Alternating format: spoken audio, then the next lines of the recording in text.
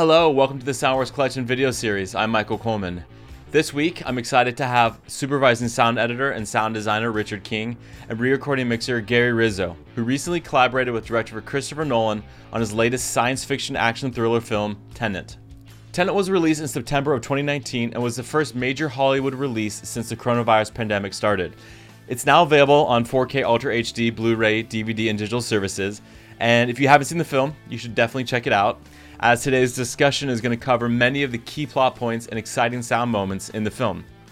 So first off, thank you guys so much for being here. I'd love to find out, when did you first get alerted that this was going to be Chris's next film? Well, I was alerted when I read it in the trades, which is usually how I find out about these things. He likes to keep his projects under wraps until he's ready to go, and so I found out about it like that, and then was able to meet with him a few times when he was in pre-production here in LA on the Warner's lot, and have a few chats about, after I'd read the script, what the kind of what his thoughts were as related to sound, and how this notion of inversion of reverse entropy would how that would be related to sound. And we basically just batted around some ideas, and which were just first impression sort of ideas. And then he went off to shoot, and he was gone. He was out of the country for most of that year, and got back to California in later in the year, September or October, to do some shooting. And by that time, I was beginning to get some recording done, and just from my notes that I had made when I was reading the script, what kind of sounds I thought I would need. So starting to get some recording done, starting to kind of get into it. But I was still on another show until the end of October. So started Tenet at the beginning of November, and we finished it when, Gary, last June, middle of June. That's true. Yeah, I read about it in the trades as well, and typically at that point, Richard and I start texting each other. Did you see this? Sending the article across, and I rarely get to read the script ahead of time. Richard sometimes does. So when I hear if he's got some inside information, again, I go to Richard, like, what do you know? And of course, he's held under NDAs and all that. But I don't typically see it until we start at the first temp, which is after Richard's been working on it for a number of weeks. It's not uncommon on Chris's films while he's still in production to get an email from the first assistant picture editor to say, hey, here's some dailies that Chris is concerned about, and to take an initial crack at those. And I collaborate pretty closely with our dialogue editor, Dave Bach, who's amazing. And we start to do some preliminary cleanup, but I don't have any picture to reference. I don't have anything. It's all, only, right off of Willie Burton's recorder on this one. And so I don't really see the film or know much about it until we get to that first temp. That's incredible. Did it ever come up to you that I love this line in the film, which is don't try to understand it, feel it, which is a great kind of way to get into this film, which what are some of the things that Christopher does or doesn't do when it comes to giving you guys direction, if impressions of direction, or just overall things that he might have been thinking about for a long time? I usually get a few comments beforehand, but the way we've always worked is I just start and begin on a scene that's important, or that the first scene I receive. And Chris has a look, and if there's feedback he wants to give me, he does. And so we kind of work like that. It's sort of like a audio-visual spotting session where I'm running things by him, running ideas by him, and he guides the process. And so by the time we get to the first temp mix, which is probably our single biggest hurdle in the entire process of making one of his films, and the post-production side and sound post-production side. We have a grasp on all the issues. We feel like we have a language. We have a language for this film, and because we've done this back and forth. By the time we get to the temp for 2 or 3 months, so it's a excellent way to work because it allows me to input my ideas, but it gives Chris plenty of time to either agree or shoot them down or guide me in a different direction or suggest something that would be better. So it's allows him to react to something specific rather than to simply an idea that I'm floating verbally. What about for you, Gary? Because my understanding is what temp dub used to mean before is a little different than what temp dub means in terms of how you guys are working. What's your impression of this process? Why does it benefit how you guys collaborate? Yeah, Chris's first temp mix is different than most other first temps for most other movies in that, first of all, I think he likes having the mixers come in cold, not having seen it at all, because I think he likes to see the initial reaction to it. It's kind of not that we're the first preview audience, but he gets to see immediately, even though we do have a lot of information that we're managing in front of us, he likes to see what our gut reaction is and, kind of proceed with that in mind. You certainly know, you get the idea of triage, what has to be addressed right away, and you get on it. And that first temp really winds up being the foundation for our entire final mix, and we are working progressively. Every mix that we do is based on the previous mix. We are not starting over at any point. Those days are long behind us. But it's really the first week of the final. The first temp is the first week of the final. And in this case, it was very peculiar because it was in, the second or third week of March that we did it. And right as the world is shutting down, we are in the critical phase of our creative process. And so we're wide-eyed for a variety of reasons. Not just are we looking at, a cinematic piece of mastery that is wildly complicated, but there's also a pandemic that nobody in the room has experienced before. We don't know what's happening. What we usually do with Temp 1 is that it's like a 9-day or a 10-day experience where we go through the whole film in the first 5, and then we take a look at it ourselves. We work on it for another 4, and then, he shows it to the studio at that point. But by the time we got to day 3, word was out that not only is the lot going to shut down, but the world is shutting down. And so, Chris directed us to kind of put the pedal to the metal and address, with the broadest of strokes to get through the end of that week. So at the end of Friday, regular working day Friday, we had a pass of the film and then basically went into shutdown. That's incredible.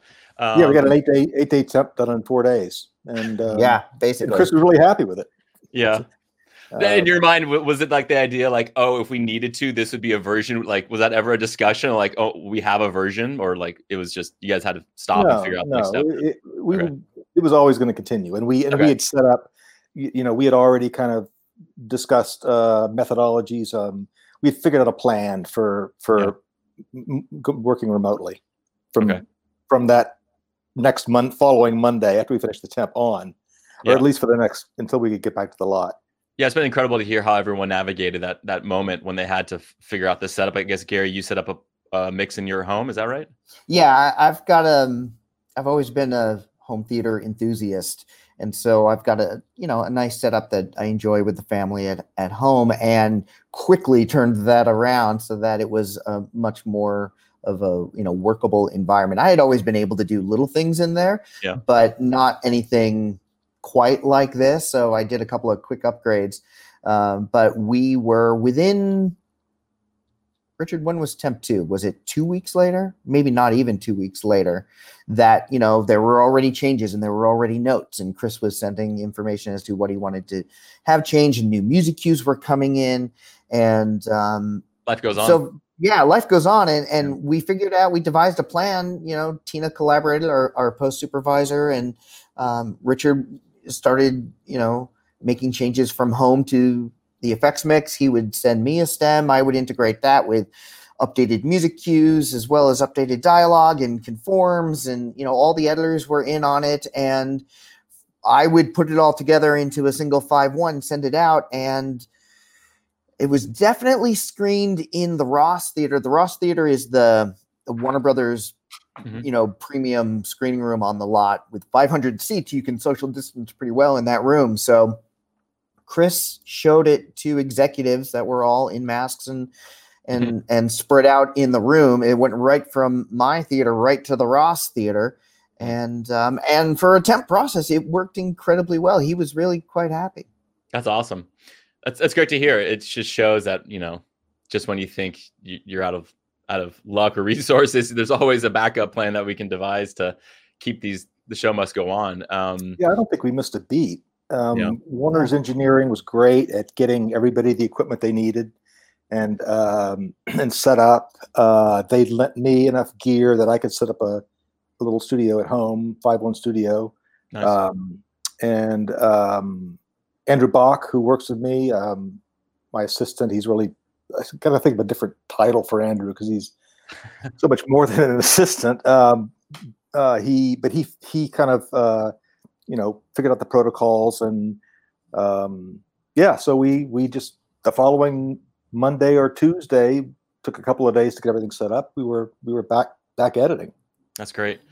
I love the opening scene to every and all of Christopher Nolan's films, and this one is it's no letdown. It is an incredible just set piece. I'd love for you guys to talk about the transition of this tuning up of the opera, which, let me know if I'm wrong, but like, is there like a sense of kind of like this, like kind of what you did with like a shepherd tone approach, where like it just keeps building?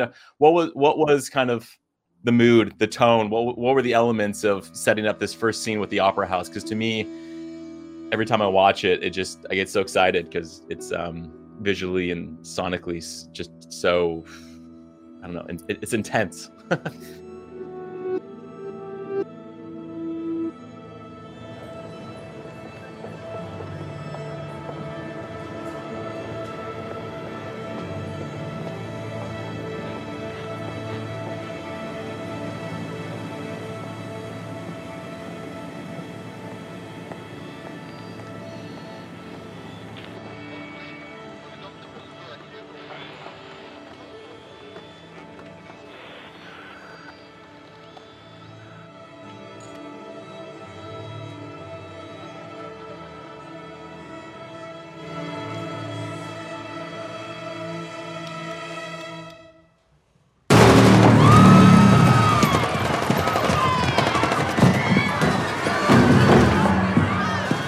And it's a great metaphor for the beginning of a film. Warming up. Everyone's getting ready, and Gary, you might have been better familiar with this than I do, but it was production. There's a production track of orchestra tuning which they shot when they were there, and then Ludwig did a kind of a preamble to that and embellished it and kind of rounded it out. And those are the two elements, really, I think, right, Gary? Production. Yeah, that's really it. And as we progressed into it, Ludwig's had some magical, I think there's a deep synth that's buried underneath there that just brought something unique to it. So it's mostly Ludwig stuff. I really hope, Michael, that you're able to get Ludwig to contribute to this if you can. He really has brought something special and something unique to the Chris Nolan mixes and the soundtracks that are going out with these movies. He really brought it. But by God, there's one thing that Chris Nolan likes: it's authenticity. That conductor tapping his baton on that stand, that's production. That is the sync recording of that baton tap. That is definitely something Chris likes, is authenticity. I sent him 20 baton taps. Nope. And he didn't like any of them. And the one in production had noise behind it and everything, but Gary he cleaned it up and made it beautiful, and Yeah, and it's a perfect sound. It's a perfect sound. That's amazing. Yeah, that first guitar hit from Ludwig's score, when it really drops, it's just like the brakes have come off, and we're following the protagonist like into something that we have no concept of yet of what it means, which to me is just the exciting aspect of the story. So the first reveal of that reverse bullet shot, I feel like in the opera, it's introducing some mechanics that I think you guys revisit throughout the film. But was that the first time that you guys had to figure out what the reverse bullet and how music was treated and just kind of the world for you guys? Yeah, that opening sequence was the prologue, which was released in previous year, and so we mixed it in early December, and that was kind of the first test case for what later we were going to embellish and build upon, so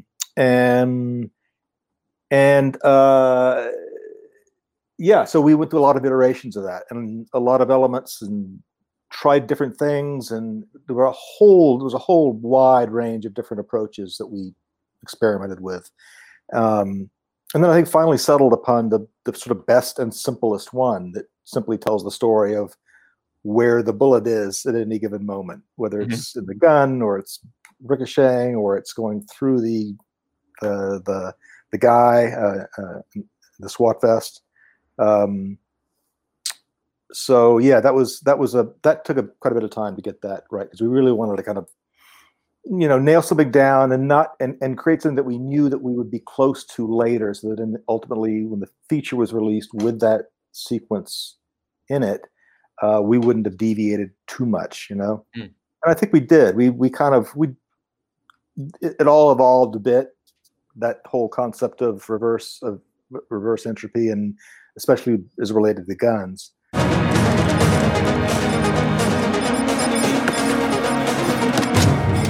Look away. We don't have to kill these people.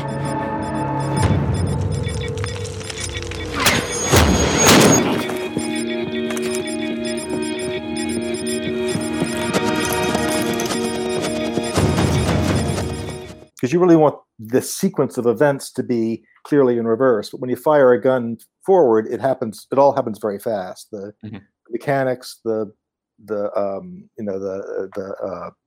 bullet going off, bullet exiting the barrel. So we had to kind of pull those elements apart, or those sounds apart, and then reverse them or put them in the opposite order. And it was it was a great mind exercise trying to think inverted, trying to think inverted, but using forward sounds. Exactly. Yeah. Is this another John Fassall special, or do you guys where do you guys go to record your guns? I mean, did you go back and do some new stuff, or is it stuff you have? Yeah, we did. Yeah. Obviously, we didn't record them inverted, but we did mostly the guns for the battle scene in the end. Okay. We did a gun shoot with John and Eric Potter. We wanted a real kind of atmospheric feel to the guns. We wanted to go out to the set they were shooting at in the desert, but it didn't seem practical. And we have a really good range that we like to use that has canyons on three sides. It's kind of a box canyon. You're shooting into a box canyon, and within that box canyon, you can get all different kinds of and links of reverberations and echoes. So we did a lot of miking experiments, placing a lot of mics quite far away, 100 yards and 200 yards away, and to capture those reverberations. That's great. It needed to have that sound of a city environment, Yeah.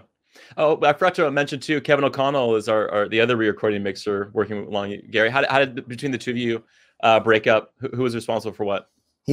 Kevin's great, and Kevin brought a really good energy to the mix. Having been, in every chair that there is to sit in, Kevin brought something special. He did all that back in the day, mixing jets on Top Gun, and I was tickled to find out that he would be collaborating with us. So he had the effects and the music, and I had dialogue. And but I will say that as a crew, it really is one of the most collaborative crews between the three of us, Richard and Kevin and myself, where we are throwing ideas back and forth to each other all the time. So it really is, it's a collective, a really unique collective that I so appreciate that. I find after working on all these movies for all these years, that's when you get the best result is really when you're working with not too big of a group, but you're working with a tight group that really can get along well and has a natural shorthand. And we all have the same goal in mind. And especially when you've got somebody that's as smart as Chris guiding all of us and directing us through it, you get the best possible result. I totally agree. It's great to collaborate with Gary. I love working with Gary and Kevin as well. And it all felt very as tense as it could be between, the pandemic and work stresses. We had a lot of fun, and we had it was a very creative, free flowing, we were always talking about ideas, and, Kevin's brilliant at what he does, and jumping back and forth between music and sound effects, and Gary's just the best. He's tenacious at digging out syllables and just cleaning up the dialogue, which is given the IMAX cameras and and all the the exterior locations. Let's not forget the masks. It's really challenging. We'll get into. We'll do a whole master class on it. Yeah, absolutely. Yeah, Gary's the mask guy. No, Chris is the mask guy. I try to get it out of the mask. So I mean, obviously, like, we introduce the reverse bullet, but then we really lean into it when we get to the firing range, which to me is just chills. Like, it's that moment when the protagonist recognizes this is not what I expected. This obviously is something bigger than anyone could imagine. What was it like having the second chance of now really spending time being patient? Because the sound in that gun range to me is unique, and it has a special kind of approach to it too. Yeah, well, again, we want to reverse engineer the events of firing a weapon, ending with almost like a punch in the hand as the bullet seats back into the shell casing in the gun. Aim it and pull the trigger. It's empty. Aim it.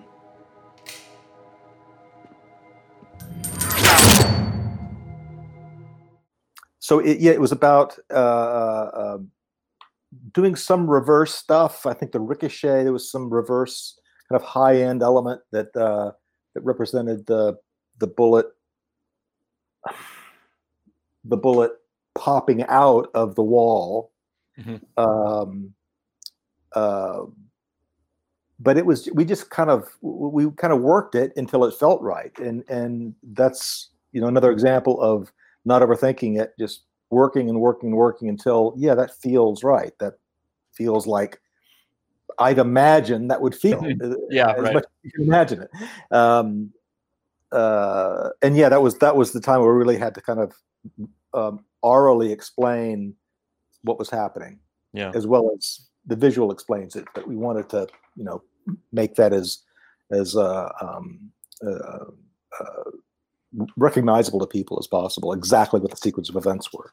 Yeah, so recognizable, but at the same time having its own uniqueness. Where, I distinctly remember the mechanics of that gun, the actual workings of that gun, where you couldn't have it. The mechanics sound like it was going backwards. You wanted that to feel like it was actually functioning on your dimension, that it was actually moving forward. But the event of the bullet coming in backwards into a catch, that just watching that process come together was pretty special.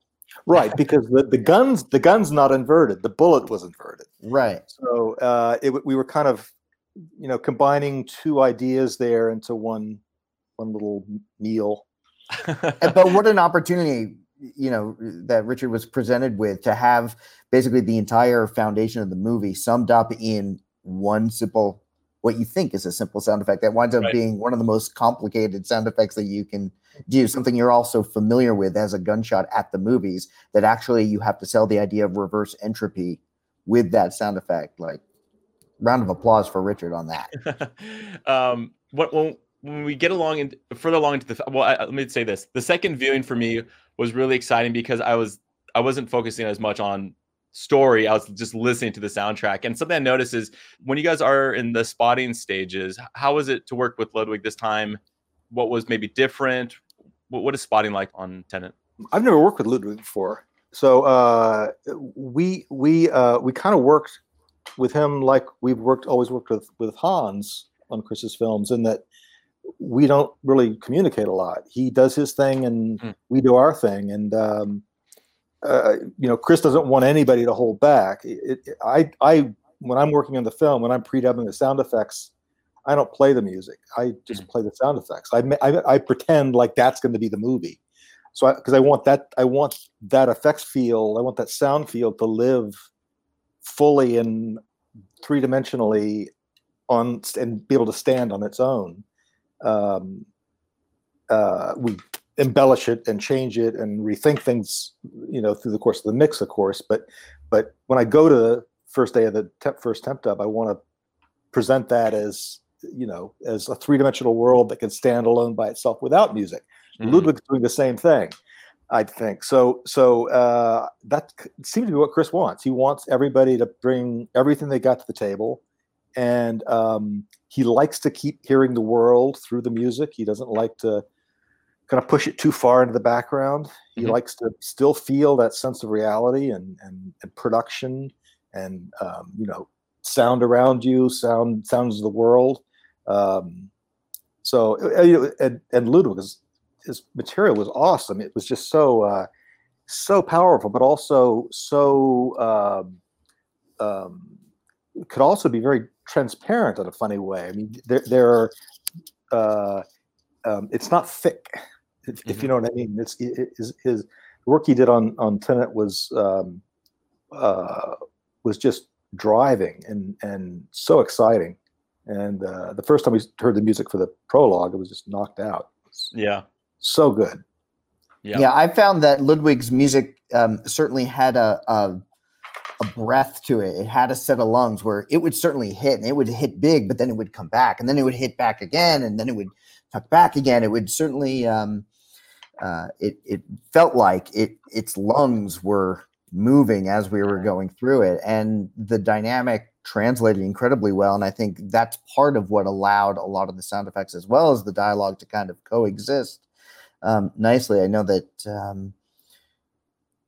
there's between all the vehicles and weapons and screaming, to get all that to coexist is the inner workings of the mix sometimes can feel mundane. How do you get all these things to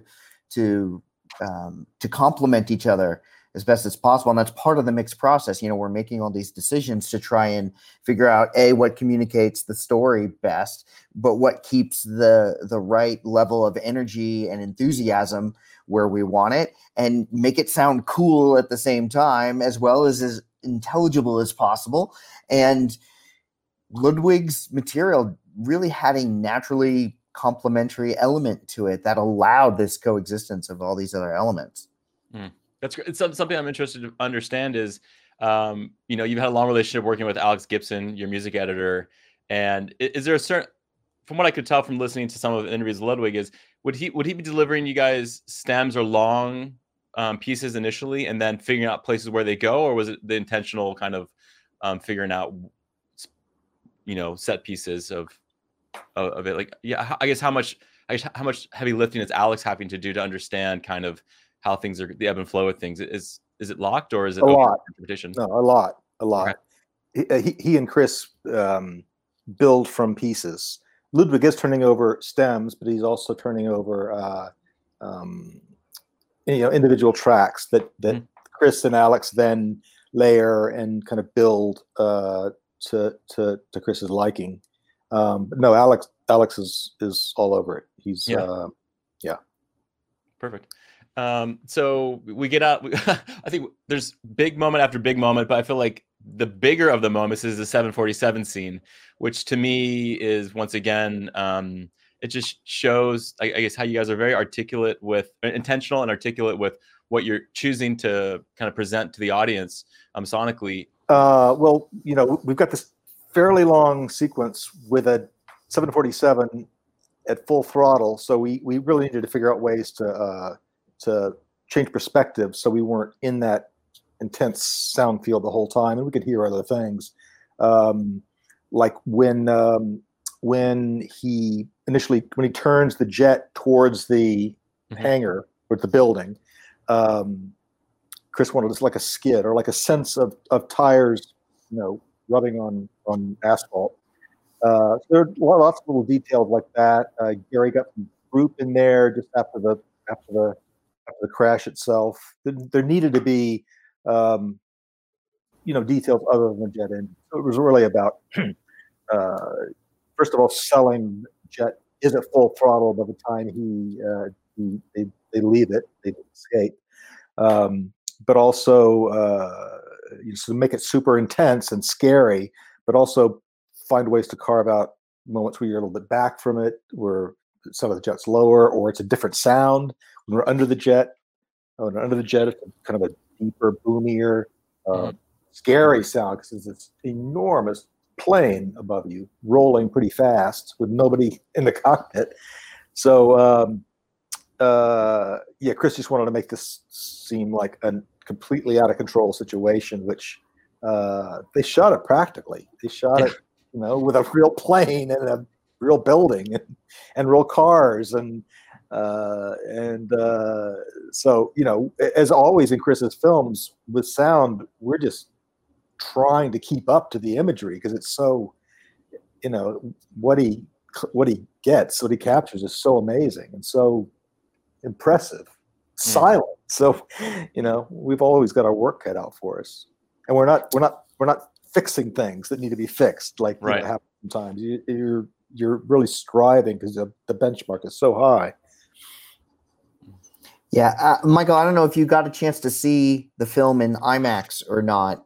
I know I didn't, unfortunately. I'm waiting to go back. Yeah, that shot where the plane is coming at you and the nose of the plane comes as close as it does is absolutely stunning in IMAX. And for Chris, the IMAX release really is the premiere release. And so I think in his mind, at least I know I try to hang on to it. It's like, how is this going to feel when we're in IMAX?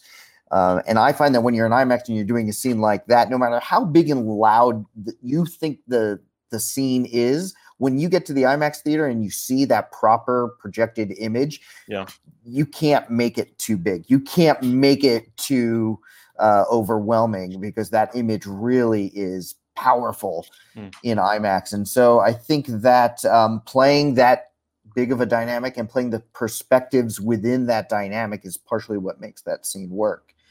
Whether they're opening the port on the plane and a different air is coming out of it, or whether it's the turning of the jet, or whether it's people outside as they're panicking, it's all these different, the specificity of some of the perspectives within that enormous dynamic, especially presented in the IMAX theater, really helps make that the magnitude of that scene what it is. I was ready. I'm in the Bay Area, but like I looked when it was out, it was like you can go to Arizona or San Diego, and I was like, oh boy, I'm not sure if I'm ready for a road trip quite yet. I was thinking about it. I was talking with my friends in LA, but unfortunately, I just had to see the home Blu-ray version, which was fine. Like I have a nice Meyer sound system here. Like it was loud, it was good, it was everything that I was hoping it could be. But yeah, obviously the IMAX experience. I love that he's shooting more of his films now in IMAX. It's not just kind of like these handpicked. I felt like this movie was no exception, that he really leaned into IMAX a lot more than he typically does. So that was exciting to see. All IMAX for 65. 65 too, yeah. Yeah. I mean, it's great for the image. It's horrible for the production mixer, who's trying to not record the sound of that camera. But yes, and you get the payoff of the image. Mixer. Yeah. And So another component of this film is these turnstiles, which to me, the second time around, listening to what you guys did with them was really interesting. So I'm curious to understand maybe how you guys navigated the sound of the turnstiles, because they're a huge story, vehicle. So yeah, what was the exploration on that? the idea there was to keep it simple because we didn't want to draw attention to it, to have people start thinking about what's going on inside of it. Like it's maybe just some big electromagnet or something. Yeah. Like there's no like complicated set of circuits, or it's not like a sci-fi kind of a time travel device. It's just meant to be something probably very simple internally, but so powerful that it has to be controlled inside this rolled steel, this gigantic heavy rolled steel space. So the idea was to keep it simple, to make it sound massive, but to really like try to get into the the particulars of what's really going on inside of it. Yeah. One of the components which I really enjoyed what you guys did was with the fight. The first time you're introduced to the protagonist getting attacked by this guy was what you guys chose to focus on, which to me was like grunts and vocals, and the impacts were more subdued. So what was the decision there in terms of how you wanted to was that production audio, or was that looped? Like, yeah, how do you guys choose those scenes, those attack scenes? Well, the grunts and the efforts were a bit of a combination, but more production than anything else. Okay. We certainly didn't want them to get in the way of the intensity of the scene. I think they certainly add to the intensity of the scene. But I think that, the impacts were very strategically placed. Every grunt and effort was strategically placed.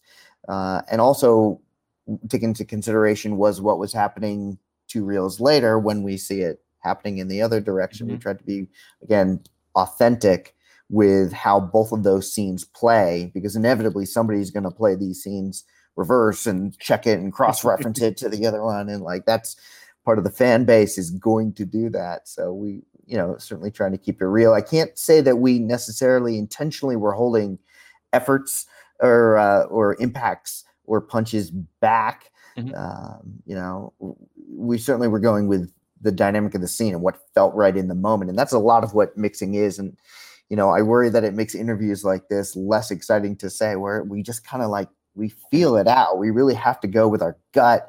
And that's why we do these weekly playbacks, not to evade the question, but we typically go through an entire pass of the film, focusing on the scenes that Chris wants to focus on between Monday and Thursday. And we screen the movie every Friday morning, top to bottom.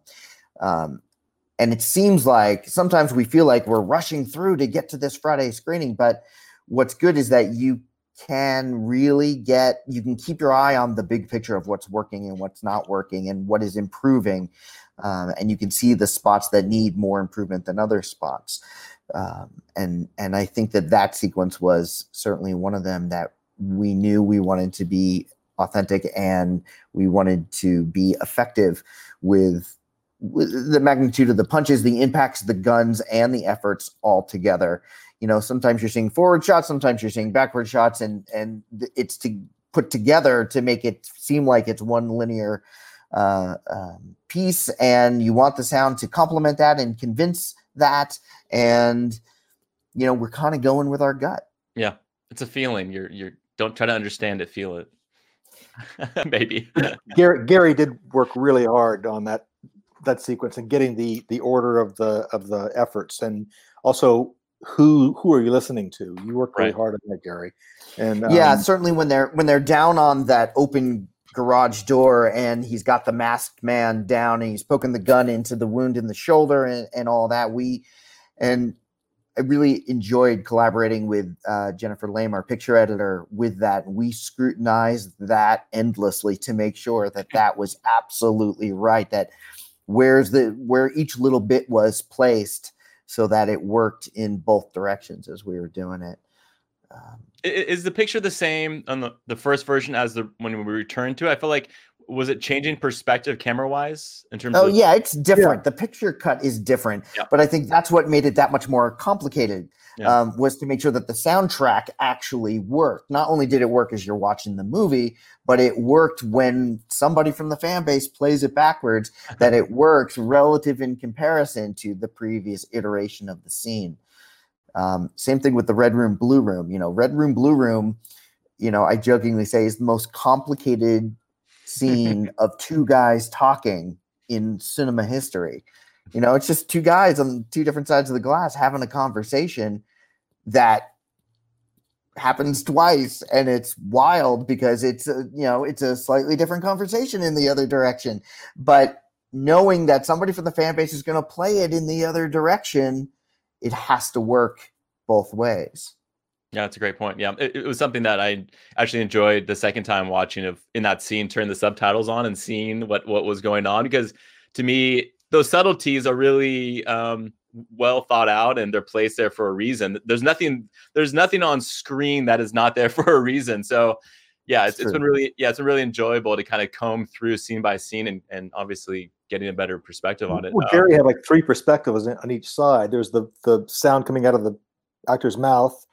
There's the in the room. There's the sound of the other person coming through the glass. Plus, there's the sound of the other person, the other character on the other side of the glass coming over the PA speaker. What's the fourth one? There's 4. Well, it's the PA on both sides. Yeah, 2 each. Right. The PA on both sides, and then the literal on both sides, and it's happening on both sides of the glass, red and blue. So, right. But what's coming over the PA is staggered because it's been reversed by his little app on his phone. So it's offset just the correct amount, just the proper amount from the bleed through of his live inverted voice coming through the glass. Yeah, it was that when Gary and Jen were working in those scenes, I just had to leave the room after a while because it was just Mickey House. It's going crazy. Right. Yeah. Chris would joke. He would say, after we would finish working on it, do you need a nap now? Oh my God. Every time I feel like you can step away from it and come back to it with fresh ears and still just be not overwhelmed. It's just, there's so many creative choices you can make about how you attack that. So I love where it landed. To me, one of the kind of incredible moments was with the sailing scene with the F-50s, which I'm sure. Well, let's just start with them in general. From what I read from the sailors that they enlisted from these guys, these are fast boats. These are not slow. And so, just to shoot it was technically challenging. What did you guys find from the production standpoint and, what you're presented with of it? Maybe Gary, start with your dialogue. Well, the dialogue was it was tough. The dialogue was a tough environment for anybody and everybody. Tough for the actors, tough for the camera crew, and certainly tough for the sound crew. We lived with those production recordings for a long time. You could look at yourself and sometimes you can convince yourself, I think I understand what he's saying, but then you show it to somebody that hasn't seen it and they're like, I have no idea what anybody's saying. Chris historically has been reluctant to use ADR. He's got a couple of different philosophies on it. I find that often with great actors, and we have a full cast of great actors in this film, they tend to give you the same thing in ADR that they gave you in production. And that's great under normal circumstances. When this screaming loud environment is hard, you hope that they're projecting. And I think that John David did a good job when he came in. And but what you can't do is not make it feel like it's in that scene. So, and I'll say some of the lines are still production that are in that scene. So of course you have to make the ADR sit in and match with the production bits and hopefully get more of the intelligibility through. So, there's a variety of, tricks through EQ and as well as, moderate fuxings to make it match those radio mics that they were actually wearing, so that we could use both the production and the ADR. A challenge for sure. The fact is that they're also talking about some really complicated story points, material. Yeah, they're talking about, this material that was stolen and where it was stolen from, and a lot of information. A challenge, certainly a challenge. That might be, I hadn't really thought about it, but that might be one of the most challenging dialogue scenes I've ever had to encounter in a film, where you have to use some of the production. You just have to. Yeah. Richard, for you, the sound of these ships, these F-50s, where did you go to source it, or how did you guys even approach it? Because the sound of them is very unique. They're stealth. Well, production dialogue aside, they're kick-ass boats. They go up to 50 knots.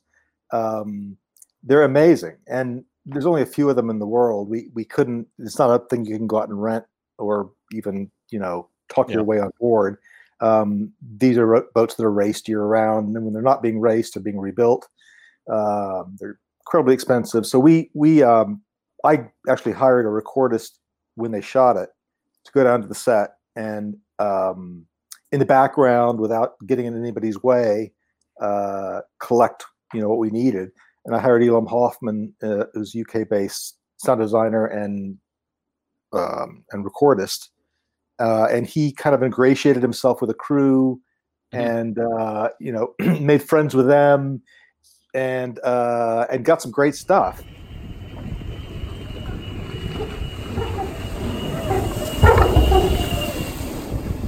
He mic'd the boat. He mic'd one of the picture boats up, and so there's mics. Our mics, like he had 12 or 15 mics scattered around the boat. All taped in with same color tape as the deck, so you couldn't see it.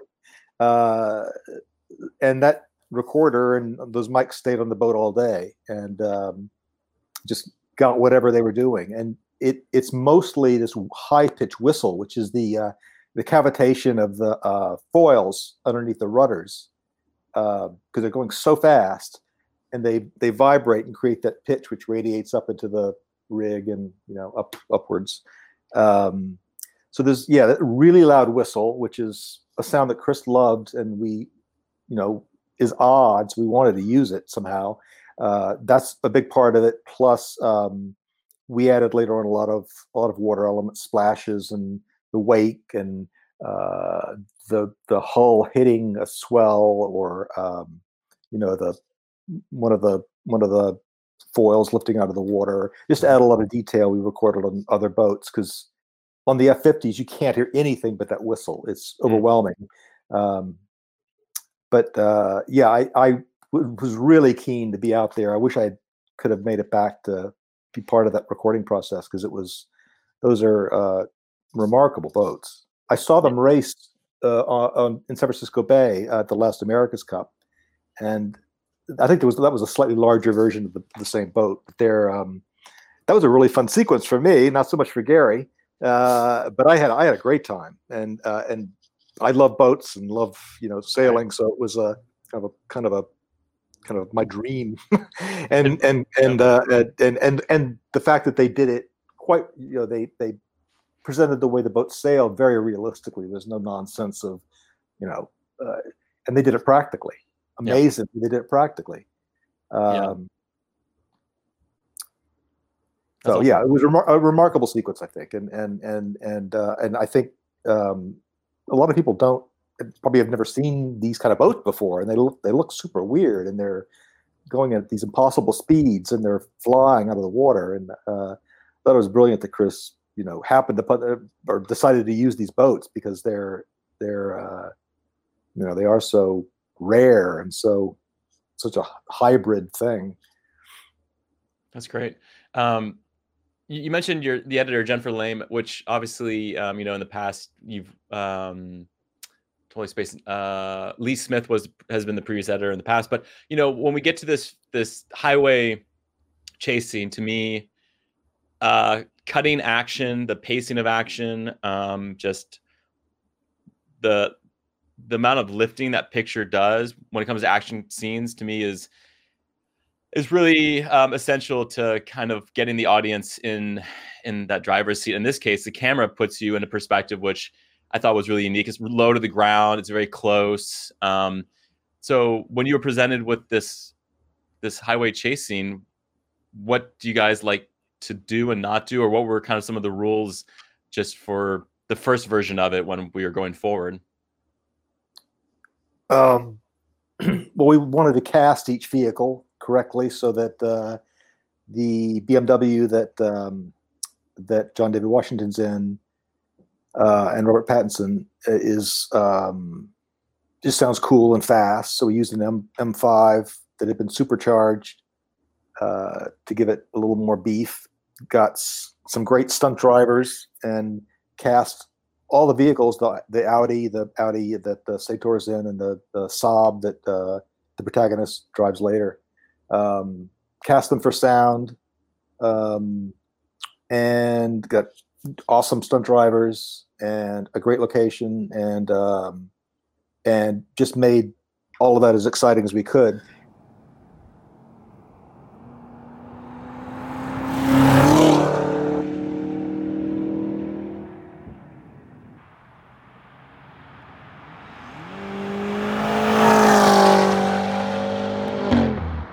And made a big differentiation between, your perspective, whether you're in the car at street level. Eric Potter recorded a lot of like highway details, like going over the little bumps in the road and changing lanes, swerving off the road, just getting little details that would sell those lower perspectives. Tire going over a manhole cover. And then, we did a whole skid pack while we were doing our recording sessions with one of the cars. Did tons of skids, and then we're able to manipulate those as needed. But yeah, it's a lot of it's about finding the right vehicle to record and finding the right driver to drive it. And we lucked out on both counts there. Yeah, for you, Gary, do you find that these action scenes, like, once again, you only have production, or that you're only going to be able to use production? I feel like the dialogue moments in these chase scenes, like even with Sator in the car across the way, like he's non-verbally kind of communicating stuff, but there's it's very interesting to see how you guys manage what you say or don't say, and but how much production do you end up using, and how much do you find that you have to go back and It's all that whole scene is production. I'm trying to think back. I don't believe there's any ADR in that sequence. Everything is a production recording.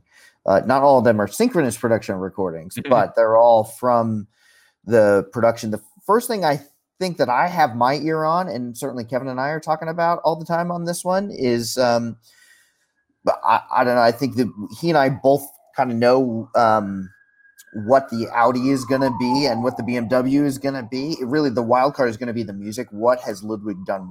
What's been brought here? What's changed from the last version? So we try to put our ear on that first to kind of analyze, what that component is actually bringing into the equation.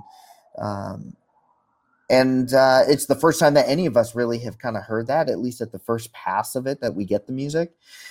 So we kind of analyze that and figure out that dynamic. And we certainly know how much work has been put into those sound effects that Richard is bringing to the table. And we try to make the calls of when to bob and when to weave, and we're always trying to hang on to those details. Richard was talking about the details earlier of the bumps on the road or going off to the shoulder, or any kind of detail that kind of helps peek out to keep it alive and keep it interesting, as well as clearing the way for whenever we've got some narrative coming through the dialogue. What I want to make sure that we're communicating, it's like, it's not that any one of us, Richard or Kevin or myself, are thinking about just one department. We don't have tunnel vision like that. It really is a full-on crew where I know Richard is responding when he hears the music. Let's, and he'll make a contribution to the mix, and we integrate that contribution into it. Or if I'm hearing something that is happening, whether it's even in the backgrounds or whether it's in the Foley or something that may be hindering something that's happening in the dialogue, like it's all, back to part of the collective sound crew. We certainly don't have a whole library of ADR that we're working with. And I think all of us know that too. And we kind of know that the challenges of the production track are going to be there. And I think Chris kind of operates with the philosophy of he'd rather accept the production that may not be the cleanest, perfect recording, but is an authentic recording of what that actor did in that moment, even if it's just a reaction. Sometimes those are the most valuable moments that you can't recreate on the ADR stage. And that's part of what makes the movie as visceral and real as it is, are decisions like that. Yeah, I'm curious. Now we've gotten to the point of the red room, blue room.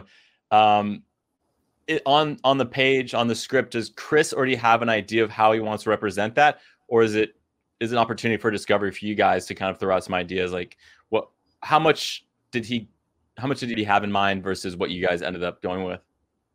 When I first saw it at the first temp,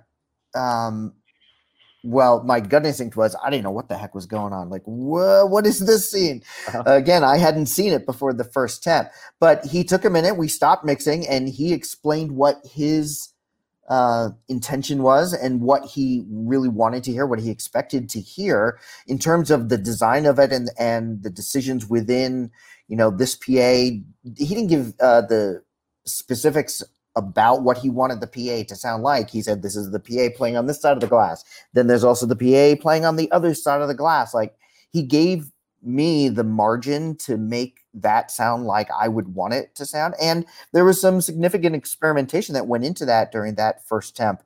And I did feel kind of hurried because there was a pandemic coming at the same time. So, at the same time, it was like you had to build that structure in early to communicate what the heck was happening in that scene.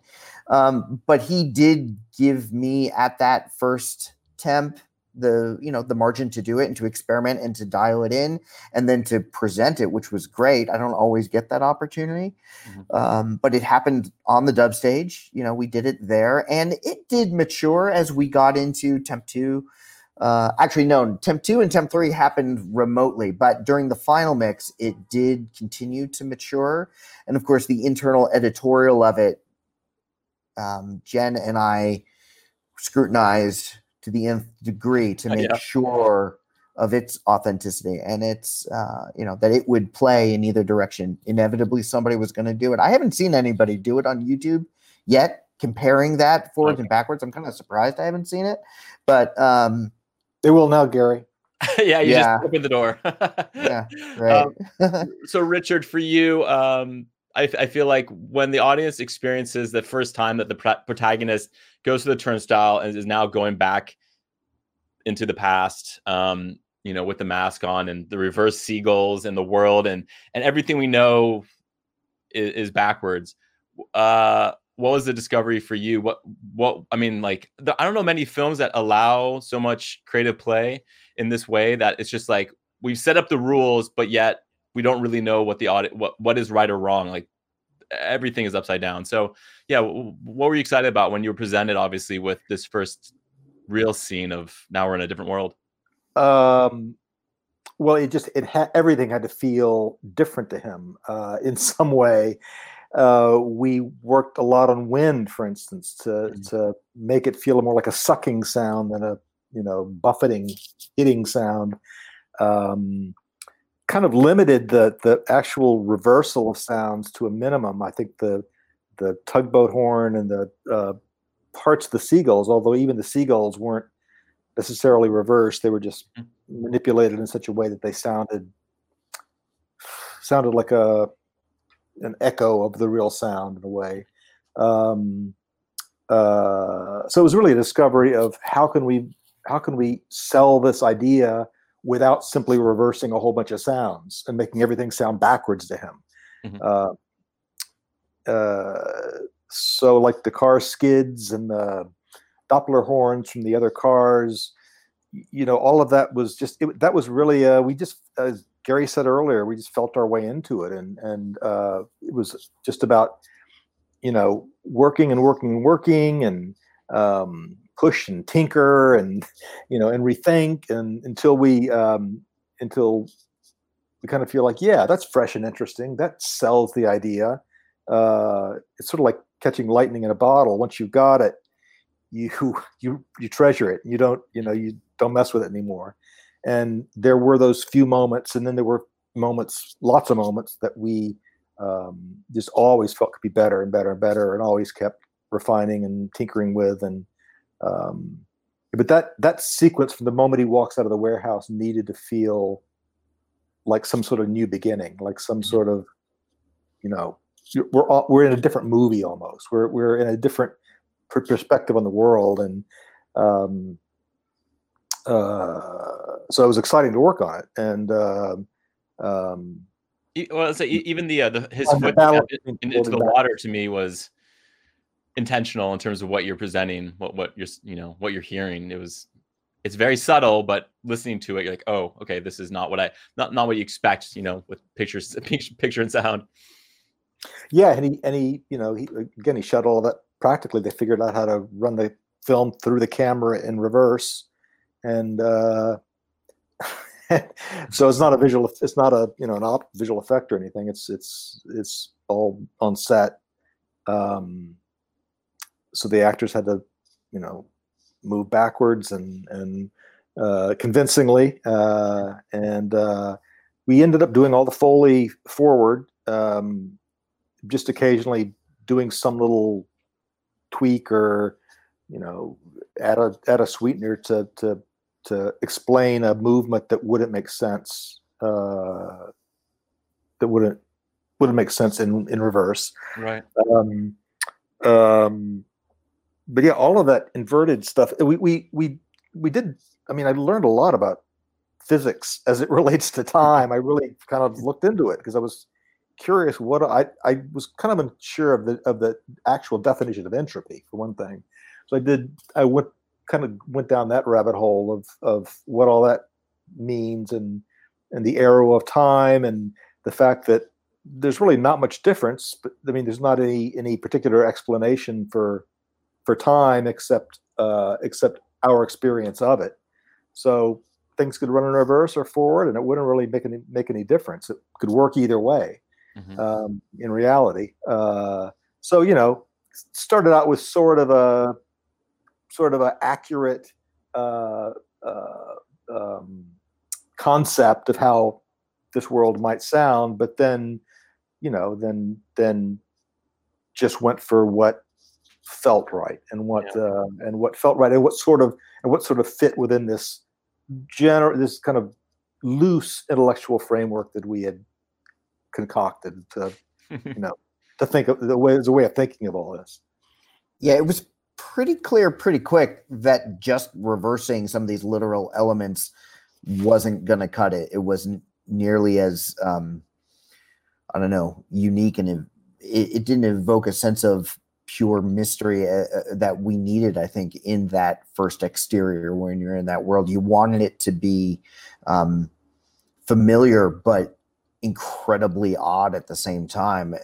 Those birds, I really remember working on the birds, and to get the vocalizations of those gulls to be not backwards, but feel familiar, but completely different to the gull that you had ever heard before. But to understand, the reverse time element. And I think it was actually the combination also of what Ludwig was contributing, where it wasn't an actual backwards element of music that he was doing. It was just this, right. It was this low mid throb that just kind of felt like it was breathing backwards. Like the music really has a magical set of lungs to it as a standalone element that I really think helped supported that as On Beyond as a supporting element of the backgrounds that I think when you did come up with when we experimented to come up with just the right elements of the backwards wind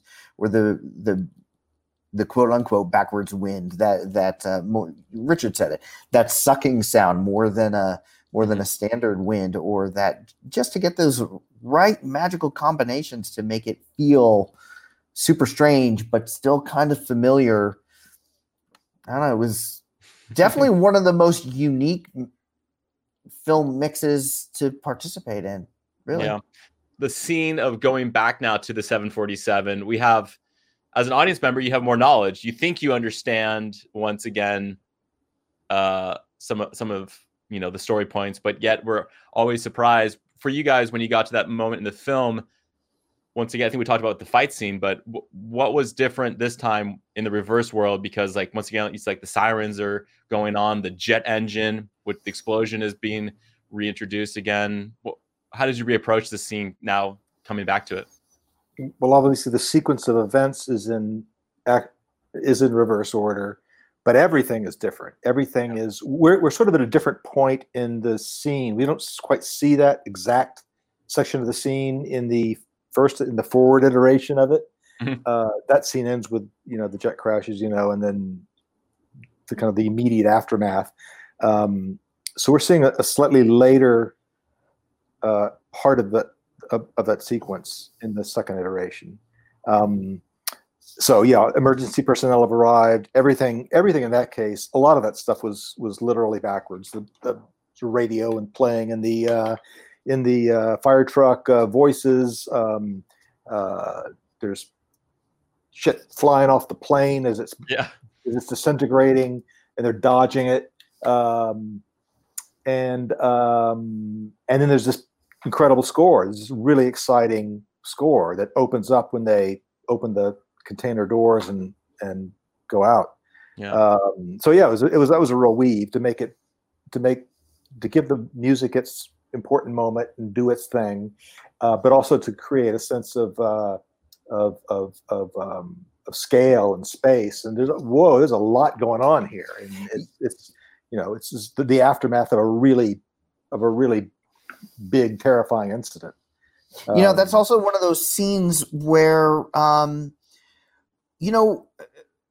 all the Chris Nolan films, we're mixing in 5.1. We're not mixing in Atmos. We're not even mixing in 7.1. But that particular scene is one of the most sonically immersive scenes that we have in the movie. It's one of those, they bust out of that container and they're wheeling, the gurney on the tarmac, and they're going through the firefighters are running by, the trucks are pulling in, there's fire everywhere. And it really is uniquely one of the more immersive scenes that's in the film as you're kind of getting back into the airport building itself. And so I know we're leaning into more of the immersive elements of surround sound in that.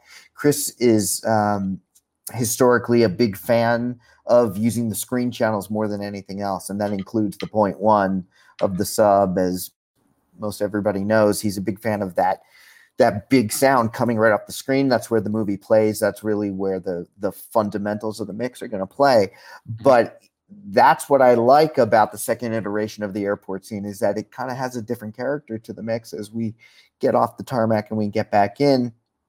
And then when you recognize the fact, once you get inside and you see the masked man fight happening in the opposite direction, it's a whole different flavor that you haven't tasted in this movie before. So like two different flavors happening really in two adjacent scenes that I think brings a whole new step up in the storytelling process. The extension too of the story with showing Neil seeing this new version of the protagonist from the past, if that's all right. The future. I'm gonna give up on trying to say it right. It's the current. It only happens once, really. You just experience it twice. But it only happens once. We made charts, and Gary made a brilliant man, Rosetta Stone, and Andrew in our department made one too, just so we could in our heads. actually very hard to think in reverse. Yeah. I found it very difficult. I found it very difficult to make that leap. Does Chris have a map? Yeah. Does he have a roadmap he ever shows you? Is like, this is when I was writing this film? No, he doesn't give that to you? Oh my God. I mean, I'm pretty sure he's got one. Yeah. I'm pretty sure he's got one, but it's not something that's distributed amongst the okay. people. No. I love that. He'll answer questions. I mean, it's all up here, so he'll answer. He'll say, why does that happen there, not there? And he'll tell you. Yeah, he will tell you. He will tell you. Okay. Oh yeah. He's not about keeping information from us. He's just not going to show you the blueprints to the building that he's built. He wants to see if you can figure it out. He wants to see if you can climb it. That's what he wants to know. He's not going to show you where all the footholds are, though, to climb it. Yeah. I will say that, like most movies, when we get to the Printmaster of most movies, like we're kind of done watching this movie. We've seen it so many times, but this movie uniquely was a movie we kept the crew, even as we're print mastering and delivering all the international deliverables, like we're still talking about it. We're still trying to figure out, but if this character is here, there, how is this happening at the same time? How does he get from point A to point B? Hence all the charts and that we were all drawing as we're working on it. I'm still texting people. I've got friends that have seen it multiple times, actually went to the theater, bought out theaters multiple times. Amazing. And every time they walk out of the theater, they start texting me like, now, wait a minute. How did the... There's nothing quite like after a Christopher Nolan film of just trying to process, like close your eyes and process what you just experienced. And that to me, why like watching it the second time. And I went online, I read as much as I could to try to understand. There's a Sator Square, there's Palindrome, there's like all these other elements that are part of this world. And they all have their fingerprint at some point, in there's a reason why it's there. I was just, to me, for someone who's working on the film for you guys, I'd imagine like you want to have some certainty that your understanding of the film or his intent is in fact what was intended. So that's funny to hear that he kind of keeps you somewhere in between. I mean, yeah, enough. Yeah, it's not about keeping it secret. It's just it's just I think the story is inherently complex. I mean, I don't know that if he sat down and explained the whole film to us, it would make any more sense, frankly. Yeah. It's just that difficulty of thinking backwards thing that is, we're just not built for that. I mean, you guys have had a few films to grapple with time and space, but yet, fundamentally as humans, it's not like this. Not like this. Not like this. So when you were presented with this final combat scene, this final moment with the 10-minute countdown, the 10-minute count up, what to you was still going to be challenging? Because I love that we're intersecting forward and backwards at the same time. Visually, you have two different worlds. So how did you delineate what was the thing that you presented to the audience sonically when you have forward and backwards at the same time? Well, they're intercut. The two perspectives are intercut with each other. There's backwards people running in the forward scene, and there's forwards people running in the backwards scene. Yeah. So we tried to make it as clear as possible, and we did some. Joseph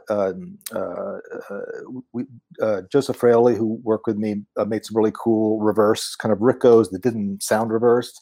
They just sounded odd and wonky and weird. And so we tried to hit cuts with sounds that were clearly more reversed. And Ludwig did a great, really cool thing with the music and kind of did it's almost like it almost feels like time stands still on the inverted scenes. There's a definite musical shift at those cuts because important to Chris to make it clear who we were with, which team we were with. Yeah, so that was the biggest challenge of that scene. I mean, in addition to just the vastness of it and the number of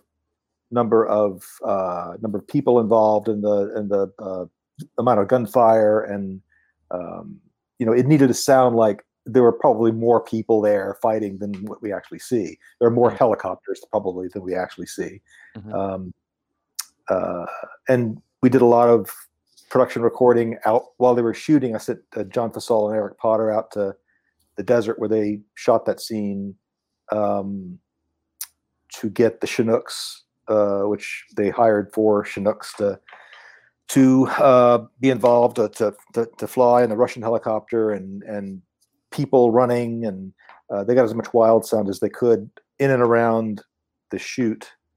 But yeah, that was the single biggest challenge of that scene, is differentiating between those two, making the inverted sequences sound really interesting and inverted, and like we've talked about before, not just reversing stuff, but making it sound, And then they did some really cool visual tricks. Chris does very few visual effects, but he did when the inverted team is running, the foot falls in the sand kind of flies back into their feet. So we just tried to affect things like that would point out whether we were with the red team or blue team. Yeah. And so Gary, for you, production track wise, what were you presented with?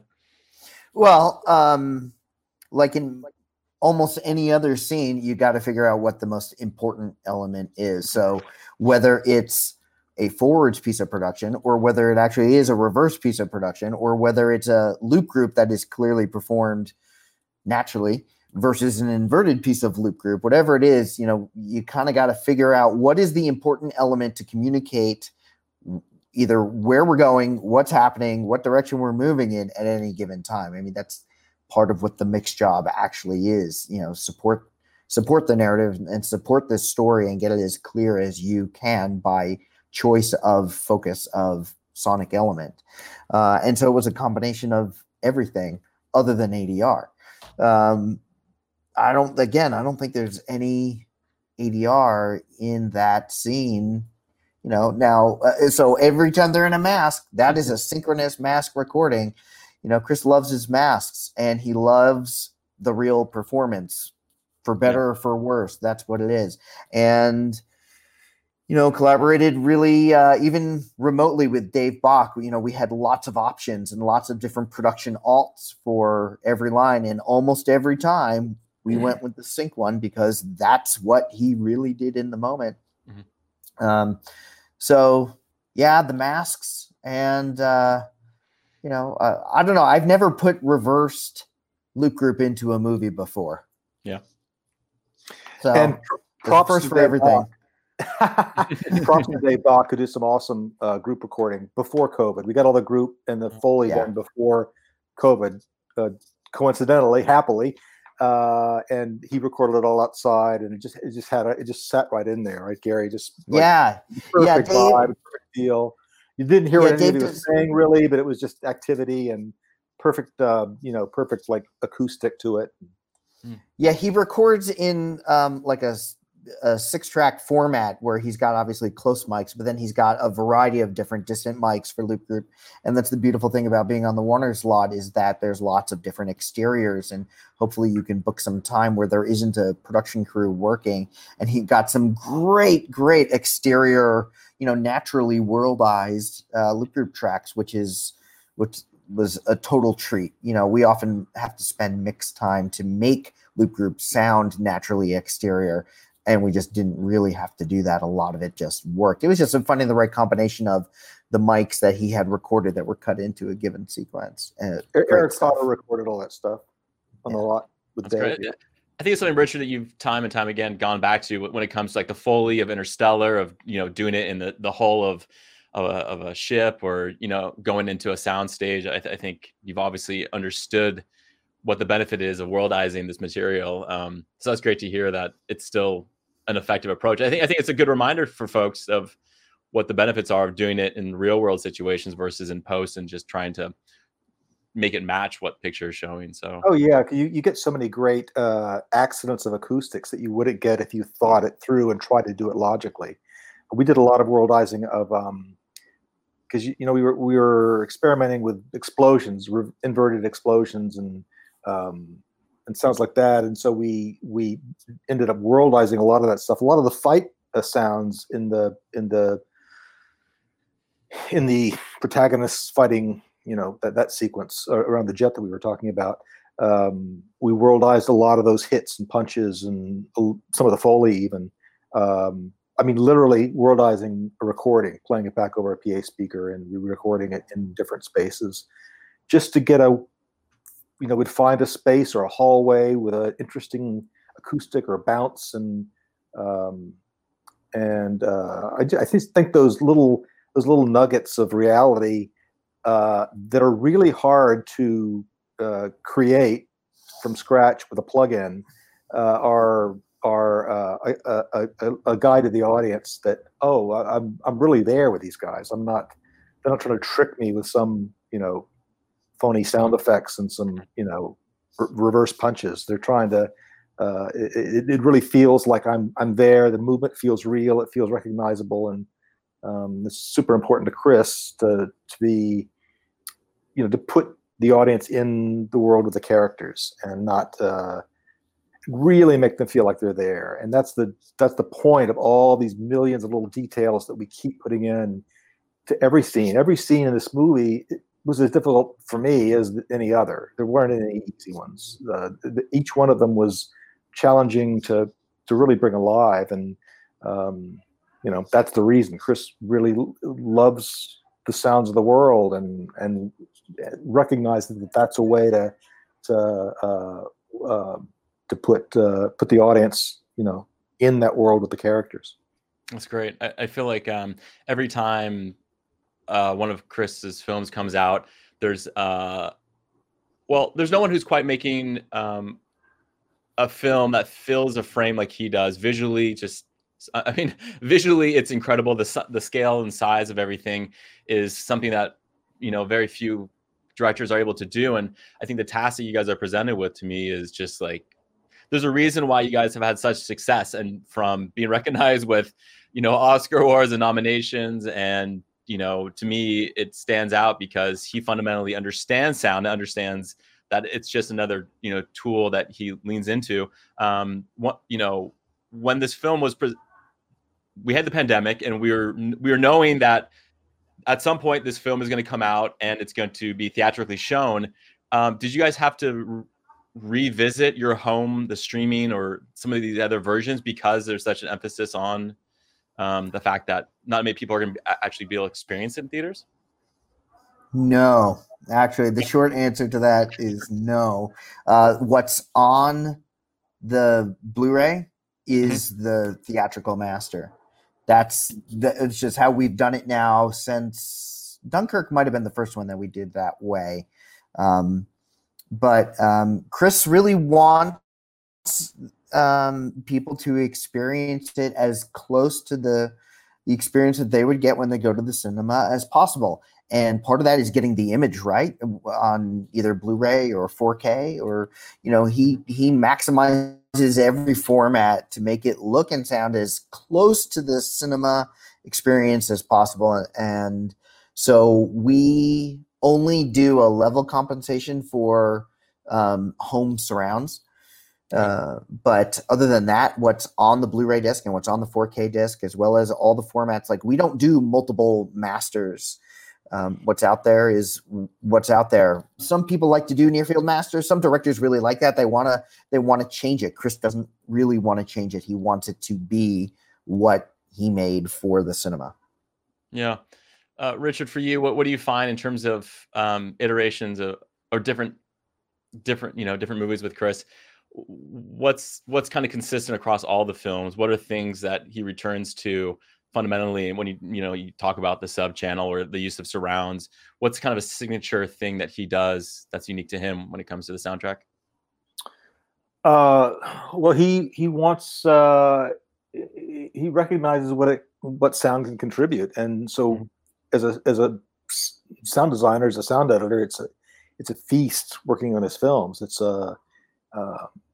It's just the best. It's such an awesome opportunity because he really wants to hear things and really wants to hear sounds and really wants to hear unusual sounds. And so it's and he wants them to be powerful and visceral. And so sounds need to be big and bold and solid. And, there are times for subtlety as well, but the big scenes need to be huge. The scale needs to be huge. Visually, the scale is huge. Sound needs to live up to that. And I would say I would say with him, he wants to avoid the expected and really try to find a new angle sonically for each sequence, and not just kind of, oh, we're in a restaurant now, so it's got to sound like a restaurant. But just find some different take on the simplest things. And so again, for a sound person, it's fantastic because it really makes you exercise your mind in a way that you often aren't pressed to do. And it's just it's always have a fantastic time working with this. Were either of you involved with the 2018 unrestored version of 2001 when he went and did that project for the Cannes Film Festival? Yeah, I was. Okay, because something that was interesting going back and recognizing kind of some of the steps that have kind of, I think, or some of the things that he's said and shown, which is, I think when he went back and did this unrestored version, he said it was bold and experimental, which is one way of saying it was different for the time and really stood out to him even now that it was this very unexpected soundtrack. But what was your take of, when he went back and worked on 2001 and how that relates to his approach to understand of being experimental? Because I think experimental is not a word that people use often when it comes to the soundtrack. Yeah, I mean, I thought that was a wildly educational experience for me. I had never seen 2001 on a big screen. I mean, I had only seen it on TV, but they found an original. They found the original 6-track mags for the 70 millimeter masters that Kubrick had done. And the idea in, the unrestored version of it, or presenting the film as it was originally presented in 1960, was it 1968, 1969 that film came out? I mean, that was the whole goal, and sound, of course, had to fall in line with that. But of course, when you hang a piece of mag from 1968, it doesn't sound the same as when it played off of the mag player in 1968, because the physical medium has aged, and this one did not age particularly well. So we wanted to simply restore it back to its original form. And so we did that. There was a little bit of noise reduction done and a little bit of EQ done in the strict effort of getting it back to its original form in 68. But then we indeed played it back and took notes on it to make sure that it was really how Stanley wanted it, comparing it to notes that had been found from back in the day. And what I remember thinking after that playback with Chris on the dub stage of that mastered version, the cleaned up mastered version of 2001, is how similar it struck me the sensibilities and the choices were of that original mix compared to Chris's mix choices. I hadn't seen that many Kubrick films in a movie theater over, the stretch of time, but when that radio frequency kicks in 2001, that the monolith is projecting, it's that high frequency, that high pitch and high frequency, how it increases over its duration, what that duration actually is before it cuts out and goes quiet.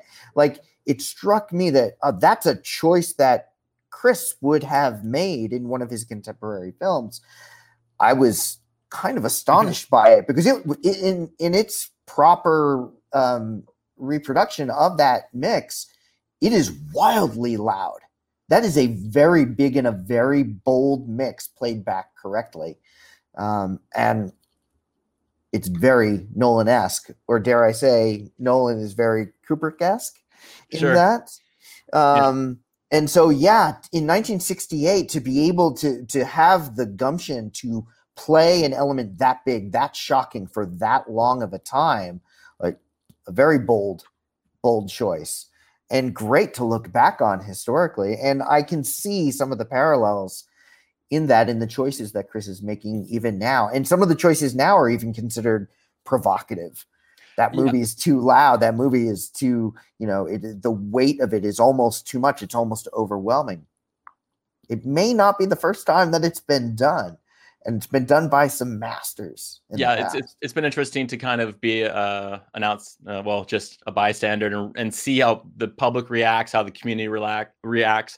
It's also interesting to then just get it from the horse's mouth when Chris comes out. One of the things that really was striking was when he was talking about Interstellar, he said it was a very, very radical mix. I was a little shocked to realize how conservative people are when it comes to sound, because you can make a film that looks like anything. You can shoot it on an iPhone. No one's going to complain. But if you mix the sound a certain way, or if you use certain sub frequencies, people get up in arms. So I think, a lot of times I would think that people would want to, not ask for permission, but there's a norm that is expected. And if you break that norm, you're breaking the rules, and you should, you're a bad filmmaker. And that to me is like fundamentally the wrong way of looking at this. So I'm curious. I mean, look at theater, painting, music. I don't think people look at the film sound in the same way, and it is incredible how conservative people are as regards to that. They'll cut slack to any other art form, any other medium, but somehow film is I guess sort of like comfort food or something. It's a familiar thing, and people want it to be a certain way, and when it's not that certain way, it throws them. I go into a theater and sit down, and I'm thinking, floor me, take me somewhere I've never been before, and that's what Chris does, and so it's again, that's why it's so exciting and fun and challenging, and to work with him, because it's you're pushing boundaries. Yeah, that's the kind of filmmaker I would want to work for. Somebody that's willing to try things and put things out that haven't been done or aren't widely done. Do something really different. All this kind of echoes of Stravinsky, The Rite of Spring, when that first performed, like, people rioted. This is impossible. This is the worst thing ever. It's like, yeah, guess what? It's 2021 and we still kind of talk about it, Right. So yeah, the thing that's kind of interesting is, people, when they talk about, if you go into the rabbit hole of reading the internet comments and whatnot, people will say, oh, well, it's playing back 85, which is the standard. That's what we want on, on the Dolby scale at 7, that's 85. But why, people still will come out and say, well, we need to turn it down. This is not okay. And yet people are making decisions. It's like the filmmaker has made an intentional choice to do something, and someone at the final moment before the audience gets to experience it is saying, no, we actually think it should be another way, which I think is just, when we talk about the, I think a lot of the feedback we've seen from Spielberg and Nolan and a lot of these other filmmakers, when they're trying to protect the intention of the director, it's really interesting to see that it's really hard to control all these variables that are fundamentally out there when it comes to theatrical playback, which is how we want to watch these films. Well, take any kind of controls off the cinema processor. Why is there a volume control on the cinema processor? Yeah, they're remixing the film in the cinema on the fly, and then it probably stays there forever until somebody decides to turn it up or not. There's a theory that says, when the little old lady complains, you give her money back. Don't turn the movie down for her. That change it for everyone else. Everybody, because that's not what the filmmaker made. The filmmaker made something so that it affects the audience, so that they feel something in a very particular, calculated way. They spend a lot of time, a lot of effort, and a lot of money to make it be what it is. And all it takes really is one person to say it's too loud, and then it comes down and the whole thing changes once you just give that person their money back and leave it for the rest of the world to appreciate for what it really is. Sound people ought to holler more about this, because imagine if they had a control on to dim the projector bulb or brighten the projector bulb. They'd be changing the DP's work and color temperature and everything. This is the same thing. It's exactly the same thing. There's nothing better when I see an image posted online when someone's taken a photo of a sign that's been put up at a theater and it says, "This is how it's intended." Like, please, like, what, I forget what the verbiage is, but it's silly that someone that as an audience member, you have to be pre-warned that what you're about to experience is what the director intended, which, I mean, that is exciting to me. There's someone out there who is looking at it fundamentally differently and wants to present that. And Christopher Nolan is not a small director. He makes films that a lot of people see, and his films are commercially very successful. So I feel it's just an interesting time and place for you guys and the industry as a whole. And I completely, agree with what you're saying. It's too bad that sound is the one that's being scrutinized as the thing that we still as an audience member can control and change. And all this being said, we don't try to make it too loud. We are very careful about, if it hurts our ears, we turn it down. Right. If we can't understand a line of dialogue, Gary makes it work. Yeah. So it's not like we're. I think there's a lot of misinterpretation of Chris's intentions, and kind of jumping to the wrong conclusions.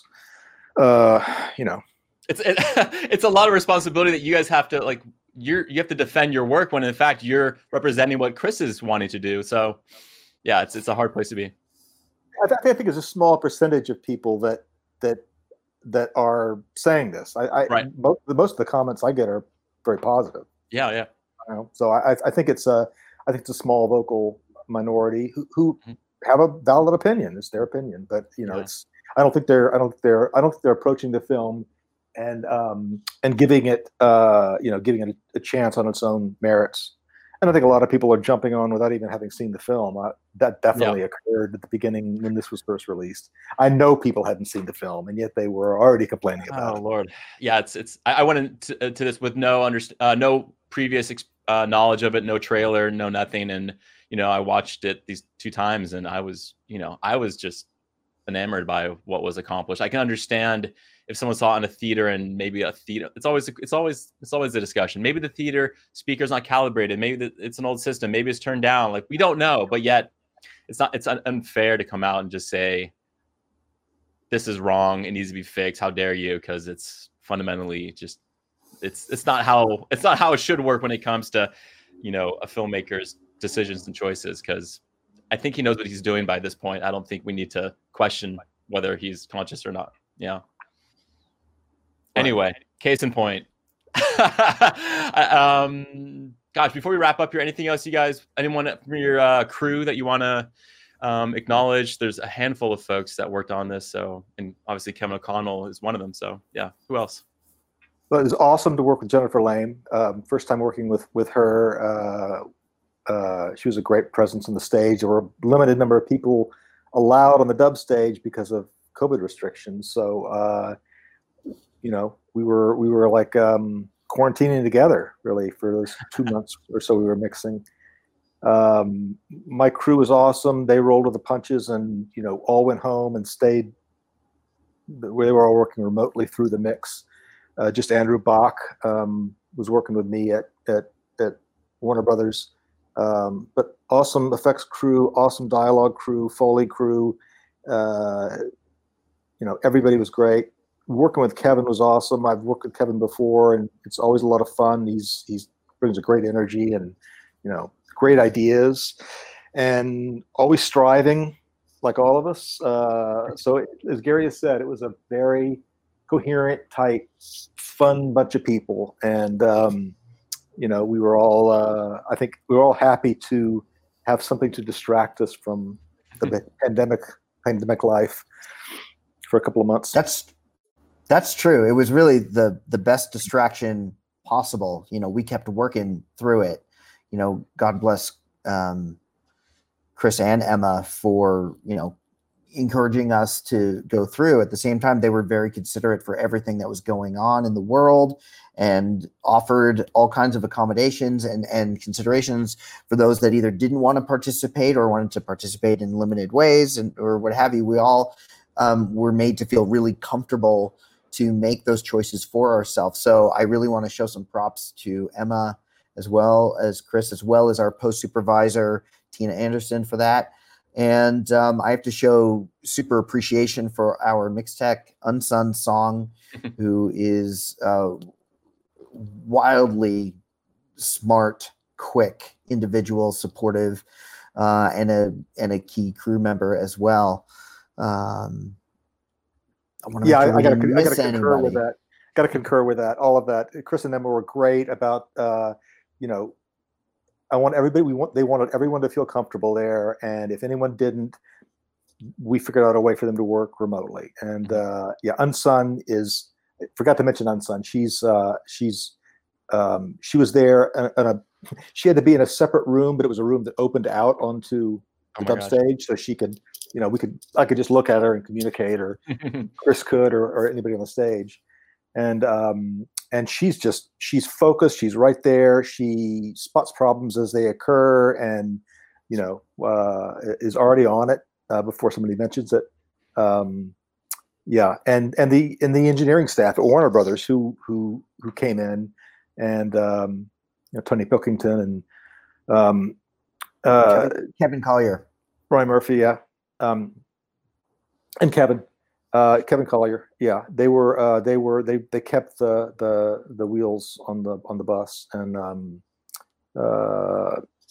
it felt like a regular mix. It didn't feel like we were in any kind of weird, unusual circumstance, except that there was nobody else in the lot. But as far as our daily working routine, it was everyone involved just kept full speed ahead. That's awesome. I'd like to reiterate the privilege that it was to sit next to Kevin O'Connell for all those weeks. Where I come from, he's a legend in our business, and we worked for years with Greg Landecker, and God bless him, he's happily retired. And Kevin was a student of Greg, as many years ago when he was coming up through the ranks, and so a real privilege to kind of have him and collaborate, really, because there's a lot of insight to be to embrace, and a lot of education in that, and a lot of wisdom. And so I really appreciated this whole opportunity for this film. Yeah, Kevin brings a wealth of knowledge and experience, and I think Chris appreciated that, and we all appreciated that, having Kevin on board. You guys have a lot of smart people in one room, and it doesn't hurt that the story is so engaging. I will most likely go back and watch it again, because every time you go back, there's something else that comes out, and I think I'm excited. Well, maybe it will come out in theaters, maybe at some point in the future when we have a chance to return to theaters. I just feel like what a film to see on the big screen. So thank you guys both for spending this time. It's always a treat talking about what you guys are up to with Christopher Nolan. Hopefully, some people will come away with a few nuggets and a new perspective on the power of sound, because you guys throw some curveballs, which I think are always refreshing. And it's so much fun to watch. So thank you both. Well, when you watch the movie again and you have more questions for us, how did this happen? How did that happen? You text us and you let us know. Exactly. Thank you, Michael. Thank you guys so much for watching. If you enjoyed today's discussion, please feel free to subscribe to our audio podcast and YouTube channel, where you can find out about more upcoming topics and shows and projects that we'll be covering throughout the year. And if you like audio and you like podcasts, then I think you should check out the Audio Podcast Alliance. The goal behind the Audio Podcast Alliance is to help bring more great sound stories out into the community. So definitely check out some of these shows, subscribe, and you can find out more information about some of the great stories being created about sound.